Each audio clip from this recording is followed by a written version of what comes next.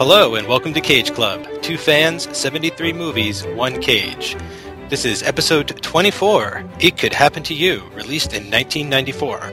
I'm Mike Manzi. And I'm Joey Lewandowski, and I love this movie because I think I love rom-com Cage.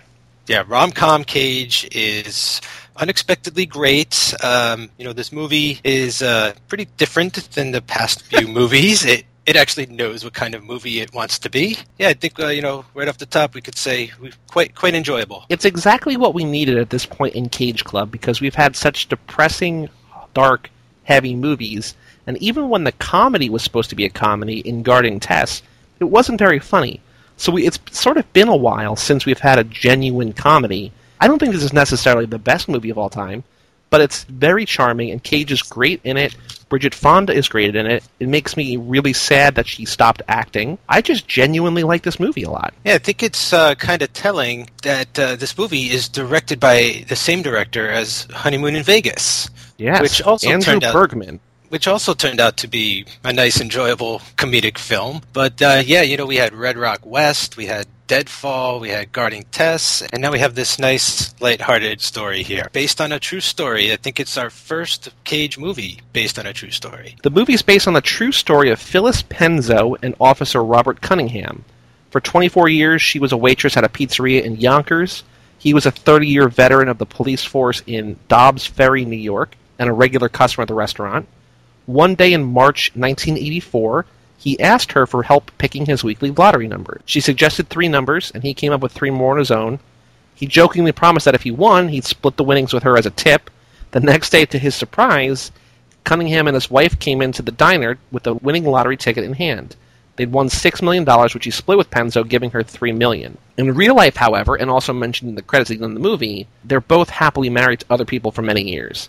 And so this movie takes that premise. Married man offers a waitress half of his winnings if he wins. He does win and gives her the money, and they sort of fall in love, not really because of the money, but just because they're genuinely good people married to genuinely atrocious people. It's pretty interesting, I think, how this is based on, like a newspaper article or like a real life story and not a adaptation of a novel or a play, because it's, I think, the first instance I came across of adapting real life to film. It's based on a true story, but it's not a book or anything like that. But yeah, the only thing they keep from the actual aspect is that this cop splits his winnings with the waitress. I think everything else that is fictionalized for entertainment's sake. And I think it works better this way. It just so happens they go into this restaurant, like it's not normally the place that they go to. He sees her having a terrible day. She's really flustered. It's sort of a meet cute, and she's kind of the worst version of herself at this moment in the movie. Yeah, and Cage plays the cop, right? And he is like the world's nicest cop. He's like just all around the greatest guy ever, right? He's like Mr. Rogers in their community, He's helping old ladies cross the street. Right in the first 5 minutes, we see that. We see him stopping a shoplifter or someone who lifted their purse. Yep. We show how great he is with the neighborhood kids. Like, this guy is just like world class. And we hear in a voiceover in the first 2 minutes of the movie, voiceover by Isaac Hayes, maybe best known for composing the Shaft theme. He has a voiceover that explains Cage as basically not only the best cop, but sort of the best guy in the world, and a man who any woman would be lucky to have. Once upon a time in New York, there was a cop named Charlie. He was a very decent guy, as was his partner, Bo. He was a good listener. He loved kids. He had patience and common sense. He was resourceful. He was just a good cop. Charlie lived happily in Queens, where he was born and had lived all of his life. Charlie was married to Muriel. She hated Queens. And then there was Yvonne, a waitress, who was about to get some terrible news. Charlie, Muriel, and Yvonne all lived in a city where people prayed for miracles every day, like winning the $64 million lottery. My name is Angel. The story you're about to see, well, it's pretty much all true. Yeah, Isaac Hayes popped up here right in the beginning, and that was confusing. I know him, like you said, from his music and stuff, and then he became quite popular as Chef from South Park. But yeah, he just like kind of pops up here as this sort of narrator, Angel Dupree. Yep. You know, he seems just, you know, I don't want to, I'm just saying, you know, there are in stories, you know, the sort of mythical man who sort of appears and is just like the guardian angel. And I'm definitely like, okay, they're setting this guy up to be some sort of thing like that. You know, he's not real. He doesn't exist. He's breaking the fourth wall and, you know, right. He's just here for the audience. We're the only ones that can see him. But he's not some omniscient narrator. He's actually just a guy that when they actually cut to him giving the voiceover, I was like, whoa, wait, what? He's actually like a person who exists in this world? It ultimately doesn't make too much of a difference in terms of the voiceover, but it's just like a weird kind of little touch that caught me off guard. Yeah, they tie it all together at the end of the story originating from a newspaper article, and that sort of ties into the mystery of Isaac Hayes, but we'll get to there at the end. Right now we got to get to Rosie Perez, the one woman in the world who doesn't feel lucky to be married to Nick Cage. She's a hairdresser. Like, the first thing we see of her in the movie is her talking to one of her clients about how she wishes she had more money, how all these things that she would like to buy. This woman's basically saying to her, hey, get a divorce, marry an electrician, that's where the money is. Rosie Perez is talking about how she resents Cage for being an honest cop.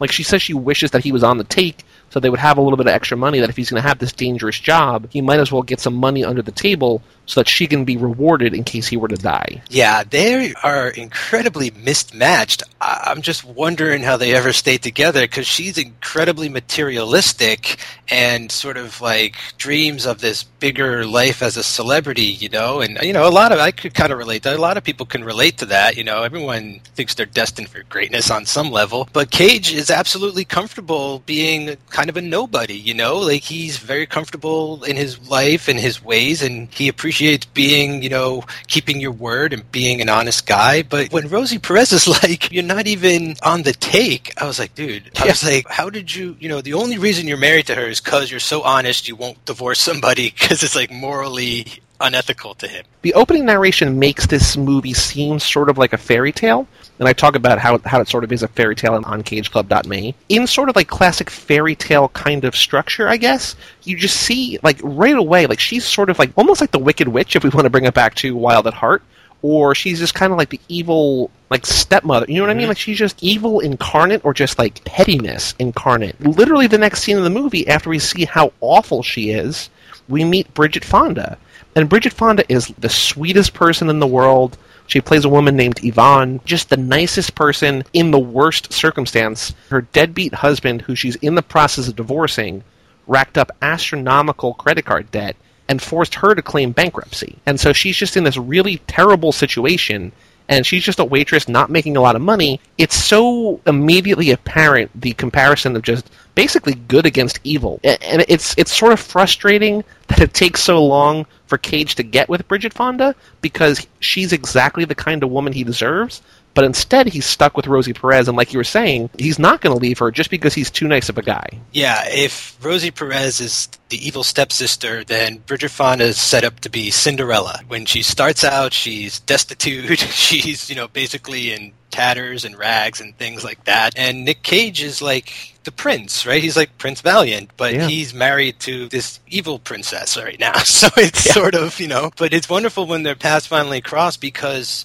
they complement each other like perfectly, and they almost even sort of have like this look like each other in a weird kind of way, with like their fair hair and eyes and stuff. We talk about characters representing opposite sides of each other, and I think that's definitely true here. They're sort of meant to be together from the start. Yeah, and so they finally do cross paths at her restaurant when Cage and his cop partner Bo, played by Wendell Pierce, who will return in The Runner, which is the newest Cage Club movie, so he'll be back in a long time, 20 years later. They stop in because they want to get a cup of coffee, and they walk in, and this is after Bridget Fonda just came from the courtroom declaring bankruptcy, having the worst day, what she says is the worst day of her entire life. They just order coffee, they order food. Cage is kind of joking. He's like, how would you say the lobster is here? And she's like, oh, like, that's real funny, like, after the day I've had. And then they have to leave, and that's when he goes to her and says, I'll just take the check. And he doesn't have enough money to pay for the coffee and leave her a tip. Yvonne, I'm Charlie Lang, and we're partners.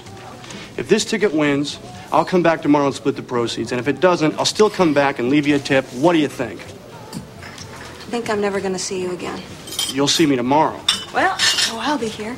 We got a deal. Yeah, that was a pretty interesting sort of back and forth between them. Like, he sort of tries to flirt with her, but she's definitely not picking up on his vibes at all. And the partner's watching it all go down with, like, this big smile on his face, you know? And that night, Cage goes home, and he's soaking his feet next to Rosie Perez, and she's talking about whether or not she should get a boob job. And he's like, we don't have any money. Like, what? Where? Are you, why? Like, first of all, why? And second of all, like, how are we going to afford it?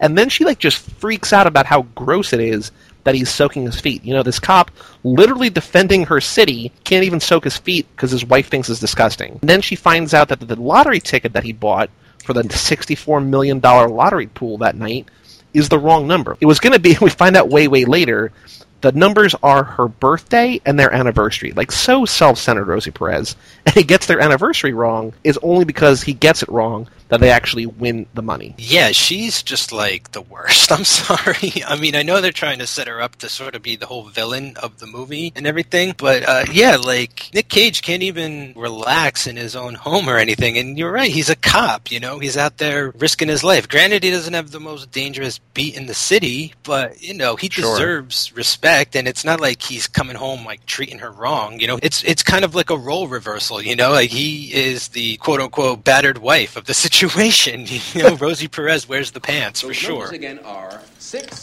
12, 16, 26, 64, 84. When we return, sports with Larry Lipschitz. That's unbelievable. Jackpot! Jackpot! They win the $64 million, and it's split a bunch of ways down to $4 million. That's not even enough for Rosie Perez. Like, she's so upset. She wants the $64 million. She doesn't think the $4 million is enough, and that's when Cage sort of drops a bombshell on her. He's like, I've got something to tell you. A complete stranger, Tony! I owed her a tip. A tip? $2 million? Come on! I never thought we'd win, darling. I never thought we'd win. We did win, just like I told you we were going to. But if we'd used your numbers, we wouldn't have won. Don't do that.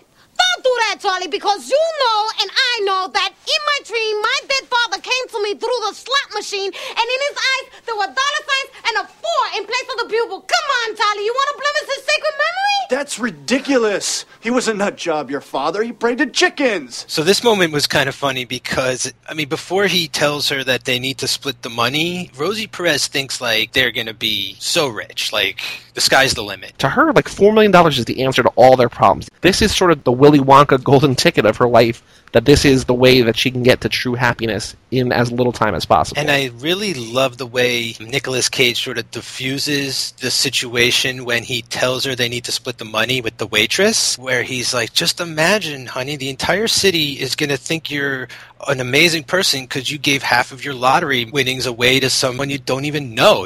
You know, the city's going to love you. They're going to make you a celebrity. And she loves that. Like, that's really all she wants. She, like, the money is one thing, but she just, celebrity is what her goal is. And this is, like, before all the Kardashians showed up on the scene. So it's funny how it's like there's nobody that wants to be famous for nothing. It's ahead of its time. So after Rosie Perez finally agrees that, like, okay, I still want the money, but we can give her half the money because it's going to give us untold fame and fortune and whatever else through the kindness of her heart. She says a little bit later in the movie that people have always said that she's had a heart of gold. Cage then, the next day, is on this beat with Bo, with his partner, and they're talking about what they would do, and Bo's like, hey man, I'd buy the Knicks, which for $4 million is like, alright, that's okay. He's like, well, at least I buy like courtside seats, like season tickets. This is so cute. Like, Bridget Fonda keeps losing her glasses the first time they meet, and so he buys her like the chain, the connecting chain to keep her glasses around her neck, and he puts like $2, you know, the double the tip in an envelope, and he walks into her diner. And she's like, oh, you came back. He's like, yeah, I gave you my word. Yeah, this part is so adorable. Like, the next day when he knows, like, he's going to tell her that they won, and she's totally unsuspecting. Let me just say real quick that his partner, Bo, is played by the same guy who plays Bunk on The Wire. And so the whole movie, I'm like, this guy transfers to Baltimore when this is over. Okay, so back to this movie. This little gift that he gives her, the chain for her glasses, it has nothing to do with the tip, you know? Like, this is just like a whole other, like a superfluous side gift that he came up with, I think, because he likes her, you know? Like, she's kind, she's generous, she's understanding. And then you're right, then he gives her sort of they play Let's Make a Deal. He gives her the choice. He does his Monty Hall impression. About our little agreement. Huh? Double the tip or half of what I won in the lottery. That agreement. How about we make it your choice? Door number 1, double the tip. Door number 2, half of what I won in the lottery. My choice. Okay. Whatever. I'll take door number 2. I'll take half of the lottery. Pay up. You're sure? Positive. I was hoping you'd say that. I'll bet you were. Better luck next time, right? Oh, actually, we were pretty lucky. Oh, really? Did you win something? We won something. All right. What? We won something? What did we win? $4 million. She's like, why would you do this to me? Like, this is such a mean joke. Why would you do this to me? Yeah, that was an unsuspecting moment. This all felt really genuine to me, though, the way she freaks out and runs around the diner and questions whether it's real or not. She can't believe that anyone would be so honest or, you know, keep their promise. And Cage says what he says several times now. He says, I'm a man of my word, you know? Who are you if you can't keep your word? And they have this adorable moment where she's like, who wants ice cream on their pie? Who wants pie? And she's just going around celebrating the only way that a waitress can, just giving people free food, and her jerk of an owner is like deducting everything from her paycheck. She no longer cares how terrible of a boss she has. This is like the best day of her life, literally the day after the worst day of her life. Everything changes. What I like about this, and I think in terms of, you know, Blake Snyder Save the Cat, like this is really the break into 2. You know, it's like 25 minutes in the movie, but I love how like quickly it happened. Like it seems like the movie where he gives the waitress a $2 million tip, that seemed like it could be later in the movie, but I like that it happens so fast, like we get it out of the way, and we can see what that means. Yeah, it doesn't even sort of factor into the rest of the film. It's almost like this MacGuffin to get Nicolas Cage and Bridget Fonda to interact, right? To meet and to cross paths and to keep crossing paths, because they meet again when they go to claim their ticket, and she shows up, and the media catches, that's when the media sort of first catches wind of everything, and they become a big story and get their picture in the newspaper, and then we're sort of into this like montage of shopping, and you see Muriel buying dresses, and every time she's buying something for herself, Nick Cage is like putting money in a homeless man's cup. You can see the way that they're spending the lotto too. There's great efficiency in this script. It's great. Like everything just like it moves it along. We're not very far into this movie, and you know very clearly, I mean, and we sort of known from the first 10 minutes who these characters are, what they would do if they won the lottery. Like, you always think, what would I do if I won the lottery? But here, these characters, I mean, I guess you could sort of say, like, as a criticism, like, they're too one note. Like, they're either, like, very good or very evil. But, like, you very clearly know from the first time you meet them what all these people would do with the money. Yeah, there's a great shorthand going on, you know, with the writing and with the acting, and, you know, I think the roles are really well cast. You know, Bridget Fonda is just, like, adorable in this movie, you know? You really want her to pay back that $12,000 and to get out of the hole, and, you know? Nick Cage is just great. Like, I was stunned, to be honest, because I haven't seen this movie since theaters. I remember seeing it in theaters, and after all the Cage Club we've been through, it's kind of remarkable that he doesn't even skip a beat, slipping right into that rom-com role. You know, I thought of, like, Matthew McConaughey, how he sort of got labeled as this romantic comedy guy. I feel like Cage could have gotten stuck in this type of role if he didn't branch out, you know, sooner than later. As we get this montage of Rosie Perez spending all their money, and she must spend, like, tens of thousands of dollars in an afternoon. She gets soaked with blood by people protesting fur clothing. The next thing that happens, and I know this is something that you love, the tooch is loose. Unbelievable. Like, Bridget Fonda's ex-husband comes back into town because he saw she won the lottery, and it's Stanley Tucci. Yeah. And it's like young Stanley Tucci with like most of his hair and just like playing a big jerk and like acting all cool and stuff. And yeah, man, the Tucci is definitely loose in this. I mean, he's only in about 2 scenes, but he owns those scenes, man. It makes me wonder, and maybe it's just him playing it up because he wants to get the most of his scenes, because he does steal the movie when he's on screen, but he plays his character very effeminately, and I wonder if he is gay. I mean, not that it matters in terms of the plot, but it also just one more reason why she shouldn't be married to this guy. Like, he's talking about the theater, he's like very flamboyant. Like, later in the movie, in the second scene, he like hoists himself. Like, you know that scene where he's like in the kitchen, he like hoists himself and just kicks his legs in the air? You mean the scene when he's only wearing a towel and he's like ripped with muscles, like flexing the whole time? Yeah, I remember that scene. Like, everything he does is so over the top to be like, all right, this is how I'm going to commit to this character. And I think that he's this guy who ruined Bridget Fonda's life. He gives her a call. He's just like, hey, I'm just seeing how you're doing. She's like, I'm not giving you any of the money. He says, what money? I don't know. And then they hang up, and he's holding the newspaper that has her picture winning the money with Cage. And he's only calling her because he knows that she's coming to money. Everything about them together is wrong. And then I think because it's PG, we never really... This movie is rated PG. It might be the first time Cage is on a PG movie. I think because it's only PG, they don't go too explicitly into who he is, right? But I think it's just sort of another reason why, like, these two are not meant to be together.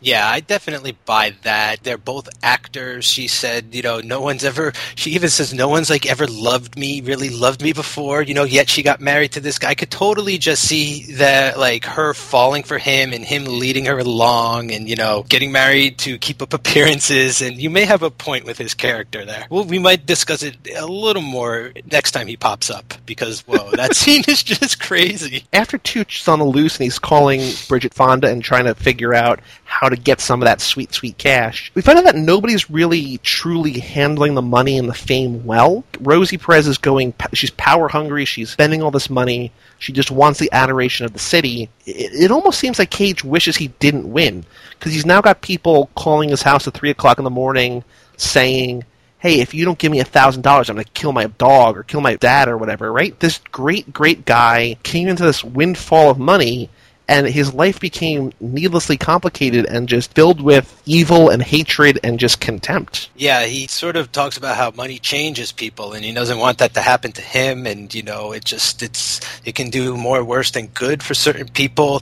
And the main thing I got out of it is, he doesn't even quit his job, right? Like, he's a cop who won the lottery. I mean, maybe he could go do something a little less dangerous, right? Now that he has some money. But no, like, he just like doesn't think like anything should change whatsoever. And, that's good and bad, right? Like, things have to change. You have to change a little bit. You can't expect life to stay normal. It's anything but normal now. But yeah, he's still out there like walking the beat, sort of like unsure of what his next step is. And it's like so very little has changed. Like, just exactly what you just said, that he's back on his beat, and he just so happens to come across and sort of defend a robbery. This man who, in 1994, could retire and just live on this, not necessarily a life of luxury, but like live comfortably for the rest of his days. He goes to pick up coffee, he senses that something's fishy, and he goes outside and tells Bo, our favorite Korean's getting robbed right now. And he like sneaks in the back, breaks up this robbery, and gets shot in the process. He's putting himself in danger when he really doesn't even have to be working at all. Yeah, and he's even going sort of beyond the Call of Duty here, because he doesn't wait for backup, right? He's almost, it seems like he's trying to risk something here, like there was something about winning the lottery. Maybe he doesn't feel like he's worth it or whatever, but he clearly puts himself in harm's way to sort of, maybe I was thinking he wants to feel like he earned that money somehow aside from just getting it for free. So he takes on like this store heist. He gets shot and sort of becomes a hero cop and doesn't even discharge his gun, never shoots his gun, just throws a can of food at some guy and tackles another one through the window. He's sort of needlessly risking his life here in this scene. He's like sort of rebelling against his newfound fame, right? And all this does is just makes him more famous. Yeah. The newspapers basically say, lottery winner, hero cop stops shootout, or like stops robbery. All he wants to do is sort of diffuse the fame. Instead, he's just attracting more attention upon himself. My favorite thing that this scene gives us is that this movie is rated PG for a scene of cop action, which I think is this scene. Like, it's just such a, like, I've never seen that on a rating system before. That is simply adorable. I mean, a scene that, I guess because of the blood and the violence, yeah, their little kids go to, I don't know. I mean, the movie is just so milquetoast itself, right? Like, I don't know. It's just like the most unoffensive, made for everyone type of film. You really have to stretch to find something to complain about. That is one obscure ratings reference there. I love it, though. And so when he becomes more famous, they sort of have a press conference to give him, like a New York City badge of courage or something like that. And he says he now knows, or he's always known, and this like reaffirms how dangerous it is to be a cop in New York City, which is why he's going to donate $10,000 to the Policeman's Widows Fund. They cut to Rosie Perez, who is aghast at his display of generosity, and this, I think, is sort of what puts her over the edge, that in the next scene, after he donates $10,000 to charity, she decides to spend like all of their money, or at least, a significant, way more than $10,000, to completely overhaul their apartment. This looks like Beirut. Isn't it great? Ooh, honey. The building's going co-op next year? Then we'll have a 6-room apartment that we can sell. Mr. Patel told me. Who? Oh, Mr. Patel. Hi. I'm your accountant. Hello, pleased to meet you. By the way, all the very best on your new fortune. Thank you. He says that we can make $100,000 pure profit on this apartment. Minimum. And then we'll beat the state and city taxes if we move to Jersey within the year. No, but I don't want to live in Jersey. I want to stay here. And do what? Play stickball? Ooh, it's the architect. Excuse me? Sure. Where's my chair? I gave it to Goodwill. You know I love that chair. You could have asked me. Why should I? You're the one that loves to give everything away. Women.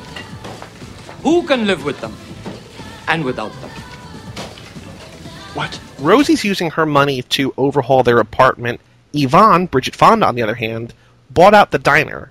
And the one thing I don't like about this movie is that jerk of a boss of hers probably got a sweet payout for her buying the diner. Yeah, it would have been a cool scene to have her fire him or something like that, right? Like, buy the diner and then fire that guy or something. But, I just want to say one thing in defense of Rosie Perez's character. I never thought I would be defending her, but she kind of has, like, a small point. Charlie never discusses giving $10,000 to the Policeman's Widow Fund. I mean, obviously that discussion would be like, I want to donate $10,000 to the policeman. Oh, okay, fine, go ahead. But I'm just saying, like, he is sort of not consulting with his wife about how he's spending his money. So she does sort of have a point that, like, you didn't mention this, I don't have to mention that. And it sort of sparks, like, this spending war between them. And Cage buys Nick's season tickets for Bo. He's like, they're not floor seats, and Bo loves it, and such a great little moment. And then they head to the Ahoy Millionaires Royal Princess Cruise, and Rosie Perez is getting basically investment and money spending tips from this, like, creepy old millionaire named Jack Gross, great name, who is played by Seymour Cassel, who was in Honeymoon in Vegas and will pop up again in Sunny, Cage's only directorial effort. So Seymour Cassel, sort of a 3-time Cage in action. We got to come up with some kind of system if you're in it more than 3 or 4, like a 4 or 5 timers. Oh, we could have the 5-timers club, like we did for SNL. I love this boat part. To me, it's just like, it's so bizarre that there's like this millionaire's cruise, and it's not even just for lotto winners or like recent lotto winners, it seems. Like the guy you mentioned, the old guy there, comes on the scene and he's like, yeah, I won the lotto a while ago and I invest in this, I invest in that. Rosie Perez is sort of just like really taken with this guy, and I'm thinking in my head, all right, like she's already thinking several steps ahead. How can she get with him and dump the cop, that whole thing. Like she's just very involved in learning trade secrets and how to just get more rich. She's so enamored with Jack Gross that she doesn't even realize that Cage like steps away. He sort of goes up for some air and he sees Bridget Fonda arrive, and she's sort of haggling with the taxi driver. He can't break a 20. And it's like the first time she has money in her life, and like it's still like causing her problems. That's what I was thinking. And like, yeah, like this cab driver won't break a 20, so he gets off the boat and pays for her cab. They go to get on the boat, and the boat leaves. And so they're both like dressed to the nine. She's in this like gorgeous red dress. He's in a really cool white suit that I'm sure Elvis would be really proud of. and this Ahoy Millionaires cruise is gone. It leaves the dock, and they're going to, I guess, sail around Manhattan or whatever. And so, dressed to the nines, where are they going to go but to a really fancy, like, supper club where there's, like, a wedding reception going on? This is really adorable, right? Like, they get stuck together. I mean, he avoided going into her diner when he noticed she bought it and sort of rehauled it and everything. He's like, I probably shouldn't go check her or say hi or anything like that. And then he's sort of actively avoiding her, and now he can't. Like, he's like stuck with her, and it's just so adorable because it's like what he wants, and he's too honest to cheat on his wife, but now he's given that situation. He's allowed to sort of go on this impromptu date with the waitress. And so they sort of have like a getting to know you dinner, right, where they're kind of just sharing their past and about when they were married and why they were married and sort of why they're unhappy. And I love, like, as a little character quirk for Stanley Tucci, is that he wanted to name their kid, if they ever had a kid, Al Pacino Biazzi. Oh, man, that was amazing. Such a great little name. Cage is basically, again, as the good guy in this movie, trying to downplay what he did for Bridget Fonda. She's like, no, like, what you did is not something that anybody would do. I made a promise and I kept it, period. Most people would have done the same. Nobody would have done the same. Are you kidding? What you did was like a fairy tale.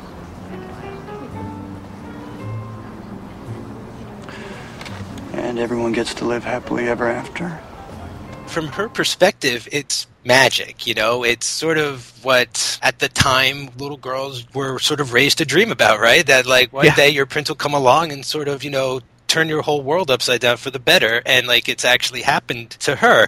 But I love the way he sort of describes himself, talking about him and Muriel. He's like, I'm CNN and she's the Home Shopping Network, right? Like, that was like perfect. That's the perfect summation, and I think that she gets a lot out of hearing that, just in the way that he sees himself as a person. He doesn't exactly have the most self-esteem, right? Even though he's this great guy, that never really gives himself a break. When the night is over, the boat is going to get back soon. He puts Bridget Fonda into a cab, and he's like, I want to see you again. I'm free all the time, basically. And she's like, oh, well then, how about tomorrow? And he's like, oh, yeah, okay. Like, we could do tomorrow. They're already stumbling into a relationship. They don't even know it. I mean, maybe they think that they can just be friends, but, I don't know how long that's going to last. They're too perfect for each other. And their date the next day is too perfect because Cage is rollerblading, and he's all padded up. He's got all the pads. And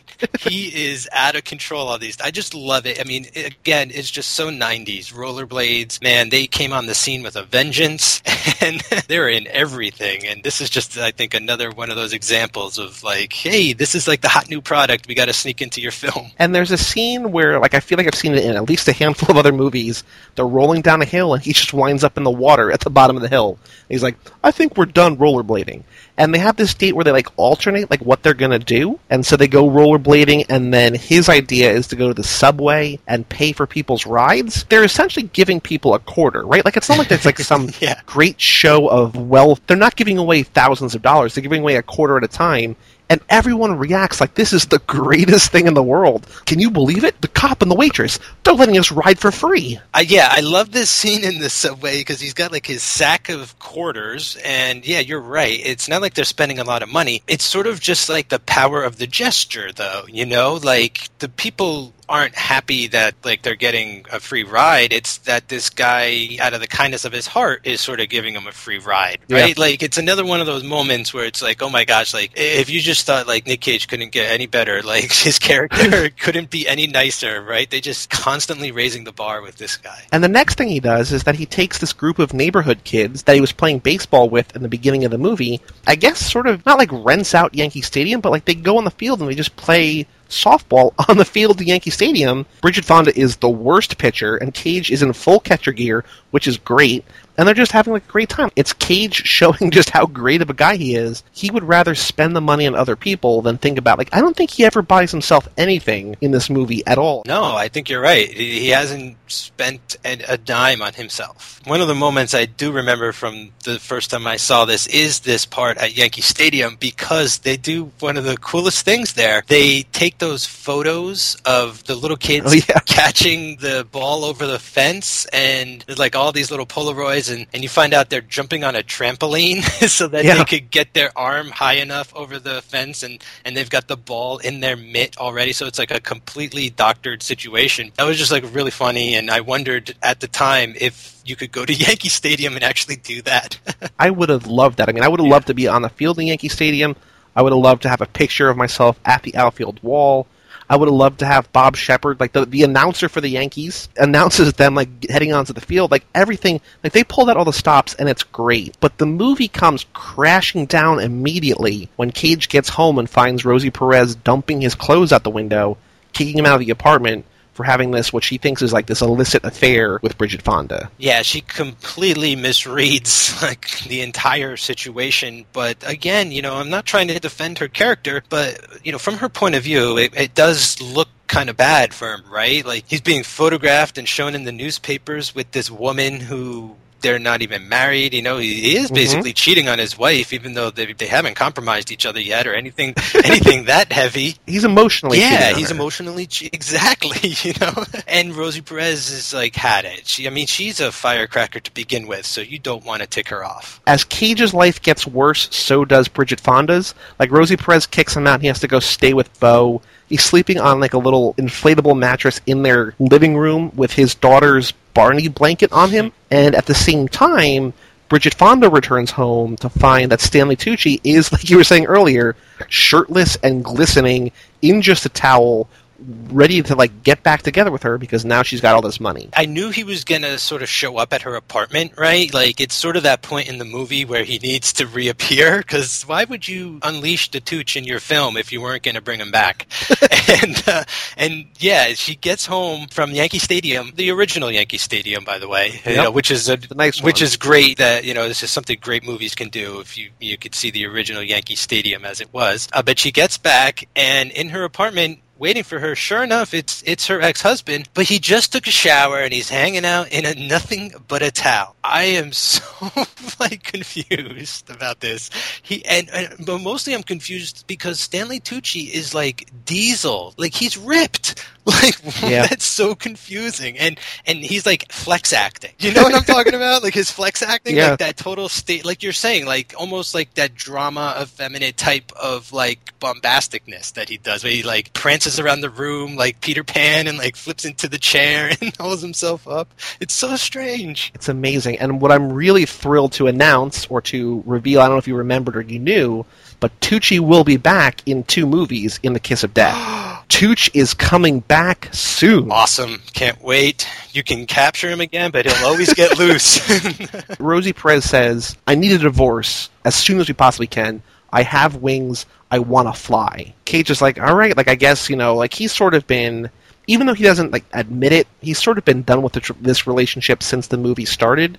And so this sort of gives him the freedom to go, in a way, pursue Bridget Fonda, even though he doesn't really. It just sort of happens that fate puts them together. Yeah, it's kind of cool how this is what he really wants, but he doesn't know it in a way. Like you could get the sense he doesn't really like his wife. Well, he tries to make it work. But if anyone's going to end the relationship, it won't be him. Like he just can't take that step. So now, like, he's sort of free to a degree. And I really like how these scenes are cross-cut together. We get Cage fighting with Rosie Perez. At the same time, we see the argument with Stanley Tucci and Bridget Fonda. So they're both going through the same thing at the same time. And so Rosie Perez kicks him out. Stanley Tucci moves in. So they both leave their apartments to go find a place to stay for the night. He's going to go get a hotel room for the night. And he gets the Cage advice. It's not advice that he gives in this movie. I think the Cage advice in this movie is advice that he gets from his little group of 12 to 14-year-old baseball friends. Where you going? Hotel. You mean you and her? We're history. Can't say I'm surprised. No? It's funny, I am. No matter what comes before, you just don't expect this. What hotel, Charlie? What if I want to call you? I'll be at the Holiday Inn on 9th. Holiday Inn? Yeah. Charlie, you won the lottery. Yeah? One night at least. Stay at the plaza. Maybe I will. You're a real pal, you know that? I'll see you guys. And so we go to the Plaza Hotel, the single hotel that's in every New York movie, basically. When he walks in, who is there at the counter checking in but Bridget Fonda herself? It's great how she ends up there where Stanley Tucci's like, come on, I only need like 20 grand. You're rich, right? And she's like, get out. And he's like, no, like I have every right to be here. And she's like, then I'm leaving. And he's like, oh, where are you going to go? The Plaza? And she's like, yeah, I'm actually going to go to the Plaza. And it was just like it's just kind of cool how she got like the upper hand and then she actually went to the Plaza. And yeah, they bump into each other there. Basically what you said, they say to each other, like, she's like, he moved back. And she goes, she threw me out.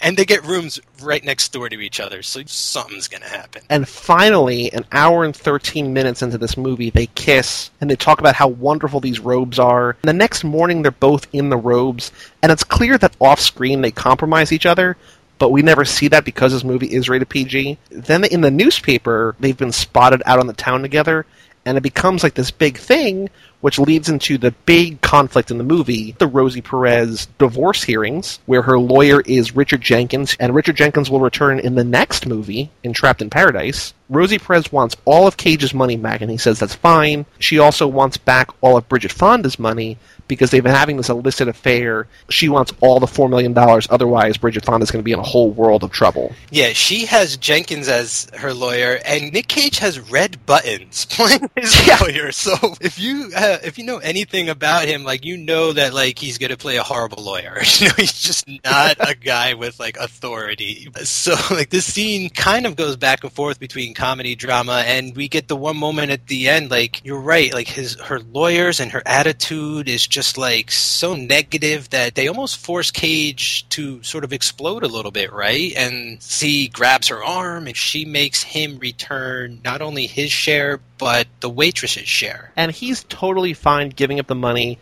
I think that even if he wasn't like in a relationship, to whatever extent that actually is, if he wasn't in a relationship with the waitress, he would still be fine not having any money because it's not given him anything, right? He's only experienced sort of heartbreak and, you know, negative things happening to him. Like, he loves giving the money away, but he's not handling this fame well. It's when Rosie Perez says that she wants all the waitress's money that Cage just loses his mind, and we have the closest thing to a Cage freakout in this entire movie. Yeah, it's the one time he raises his voice and you see the dark side emerge, you know? And I was kind of shocked because the way he's been playing this guy the whole time, you know, when he grabs her arm, and we are dealing with this very light PG film here, when he grabs her arm, like, there's like force behind, you know what I mean? Like, there's intensity there, it's intense. Like, it stands out in this type of film. They go right up to the line, I suppose, you know, and they never really cross it. Red Button's like one piece of advice as a lawyer. His one probably good bit of advice says probably shouldn't see Yvonne for a little bit. And then they go to the trial. The one thing I want to get clear about this trial, it doesn't feel like it, but it's just a divorce trial, right? Is that what this is? Is this just... No, it's not like a divorce trial. It's like, I think the lawsuit against Bridget Fonda to get the money back. Okay, so it's more like a people's court type situation. I feel like it's like a PG movie trial where everything that has led up to this point is coming to a halt. Like, they're in like a huge courtroom. Like, it's not like it is sort of like a people's court in like what they're resolving, I guess, but like it seems like a sort of a big devil's advocate style right, courtroom. It feels like Miracle on 34th Street, right? Like like it just feels like super important and very climactic, which was a little strange. I wasn't expecting this to turn into like a courtroom procedural toward the end. Another great moment is like Red Button's like cross-examines Rosie Perez and gets her to admit that that their anniversary was on a different day. He does this like fist pump celebration. He's like, I got her. It doesn't matter because like Richard Jenkins essentially out-lawyers him, right? Yeah. Like, he cross-examines Bridget Fonda, and she says on the stand, you know, under oath in front of all these people, I love him more than anything in the whole world. And we've seen them in a relationship, we've seen them together, we've seen them presumably have sex off screen, but like they haven't said that they love each other. And this is her like basically saying I love you to him just in front of all these people in the most like uncomfortable, sort of awkward public setting.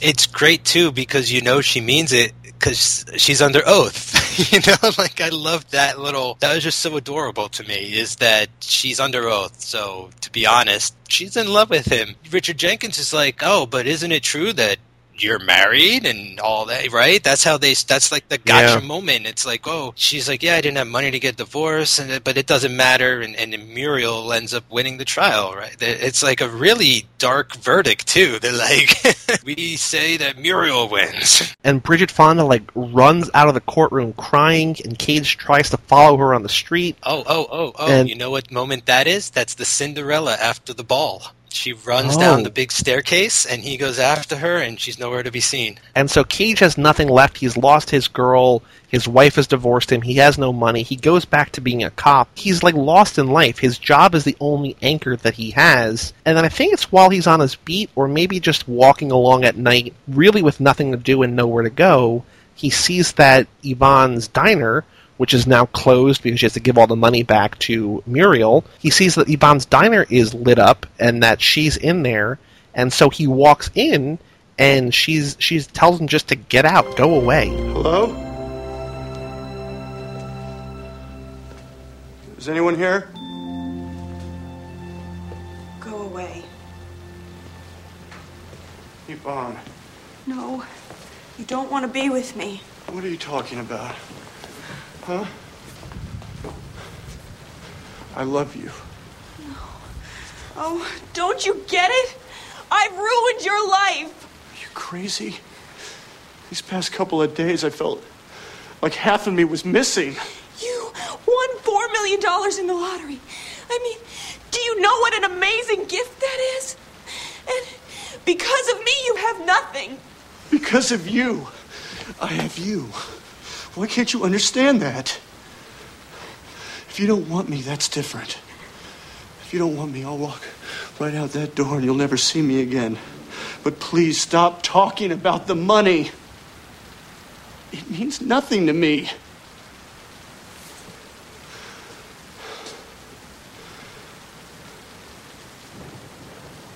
You want me to go?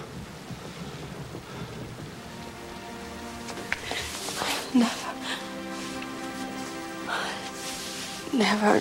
Yeah, I think it was Bo who was just like, man, maybe you should just like go talk to her, right? And because he's crashing at Bo's place, and he's like, dude, it's like the trial's over, just go say hi. And he professes his love to her, and they have a little moment to themselves in the diner where they slow dance. But it's not too long when they're by themselves, because then Isaac Hayes shows up, Angel, the one from before, the voiceover, the narrator of this whole movie. Earlier in the movie, we find out that Yvonne had created a table at her diner named after Cage's character to let people without money eat there for free, which is like an adorable little gesture. And we see him earlier in the movie eating there. Toward the end of the movie, he sees them in the diner, and he knocks on the window, and they let him in, and she cooks for him, and then just sort of lets him be.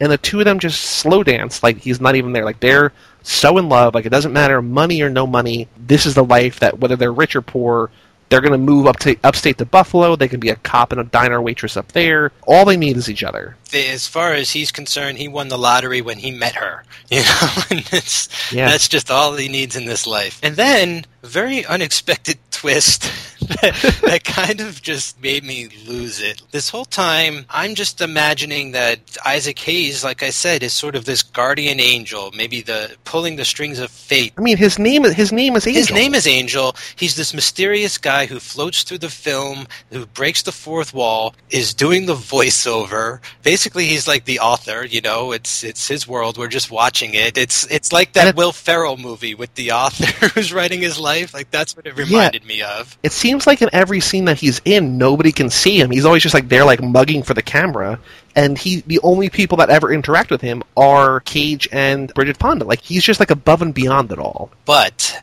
then he takes out like this micro camera, takes some spy pictures of them dancing in the diner. And then you sort of smash cut to that picture on the New York Post. The New York Post like headline has been a reoccurring theme throughout the entire movie. Isaac Hayes goes on to explain that he is actually a photographer for the Post. All of the front page photos were his. He's been following them around the city the whole movie. And not only is he a photographer, but like he's also writing this article which explains what a good Samaritan this guy is and how he deserves the city's recognition and how he's living his life the way he wants to without the money, and it's just wonderful for it. I'm just losing my mind. I'm losing my mind. And so we're very near the end of the movie. They've committed to moving up to Buffalo. They go back to her diner basically just to close up shop, get their last business affairs in order. And they have a hard time opening the door, and there's just like a flood of letters. And it turns out that, I guess this didn't happen in real life, I guess this is just something for the movie. This story that shows how good of a Samaritan these two people are, New York City basically takes up a collection for them and donates $600,000 to them in 3 days. It's such a happy, uplifting ending that these two people, all they really need is each other, but in the end, they do get this windfall of money that lets him go back in the force and lets her re-buy the diner and reopen the diner, and both live the life that they want to live. Yeah, they get a $600,000 tip from New York City to keep it going. And I just wrote in my notes at this point, such a PG movie. But I loved it. The movie makes no excuses for what it is, very much in the same vein that like some horror movies truly go for it. Like this movie knows its genre. And you're right, it's a total modern fairy tale. Yeah, and the rom-com is just the perfect sort of delivery device for this sort of story. To bring everything full circle and to give us ultimate closure, we find out that Stanley Tucci has to go back to driving a cab. He's broke, and that's the only work that he can find. And we find out that Rosie Perez married Jack Gross, or maybe not married, but got together with him, and he stole all of her money and left the country. And so she's broke and penniless and alone, and it's just this great ending where the two people you hate, the two people who made these characters' lives awful, both get what's coming to them. Bridget Fonda and Cage, they get married, they go up in a hot air balloon, and dump out paper hearts over New York City. I'm going to wager $1,000 and say it's a New York Post-sponsored hot air balloon, but I could be wrong. But yeah, it's cop weds waitress. The end, right? What a great ending. I'm looking at it right now. New York Post, cop weds waitress. I think a producer worked for the Post. I don't know. Maybe they needed a little extra advertising money for this film. I really like this movie. I mean, I don't know how many times I'll rewatch it just because it's sort of like how Deadfall is a guilty pleasure because it's so crazy. Like, this is a guilty pleasure. Like, whenever you're feeling down, whenever you feel like the world is a terrible place, you can watch this and see that the good characters, good people get exactly what's coming to them, and so do the bad people. Whether you're good or bad, like, life will find a way to reward you or penalize you as such. Yeah, and I think the film really captured the point of the story to begin with. The idea that this man was super generous and kept his word and was able to be this good Samaritan in real life. They really captured that theme in this movie, right? Like, they really drove that home, and it made for actually a really enjoyable story. Who would have thought the setup would have led to something like this? But yeah, it's really nice. They pulled it off. So now here's a little bit of trivia about the movie. Apparently, it was originally going to be called The $2 Million Tip, which I think is like a pretty good title. But I also like the title that they ultimately chose.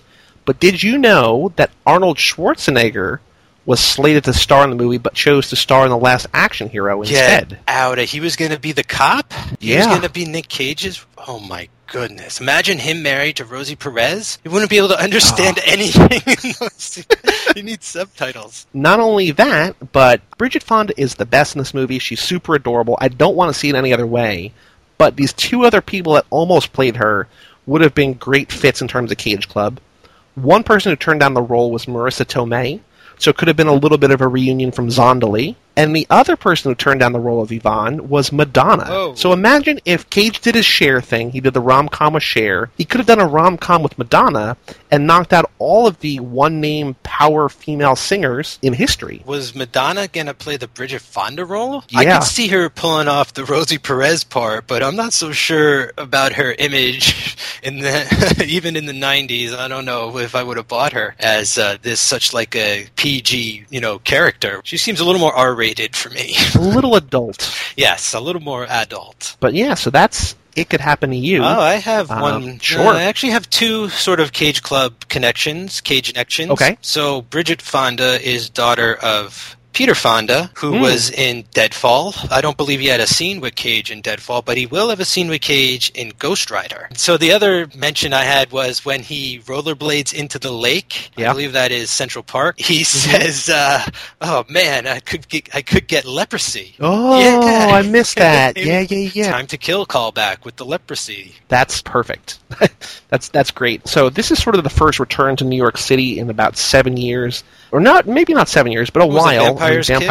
Vampire's Kiss and Moonstruck and, of course, SNL not too long ago. But he will return in the law enforcement, fire department, emergency services people in World Trade Center. So maybe this cop becomes that cop in World Trade Center. I don't even know if he's a cop. He might be a firefighter. I was thinking that maybe something tragic might have happened to Bridget Fonda, and he decides to be an EMT, and we get him in Scorsese movie coming up, Bringing Out the Dead. Lots of places for this character to go. I can tell you that. Our imaginations love to run wild. Go to cageclub.me. You can read the reviews that we write for every movie. You can find all the podcasts there. You can follow us on Twitter. You can do all sorts of fun stuff at cageclub.me.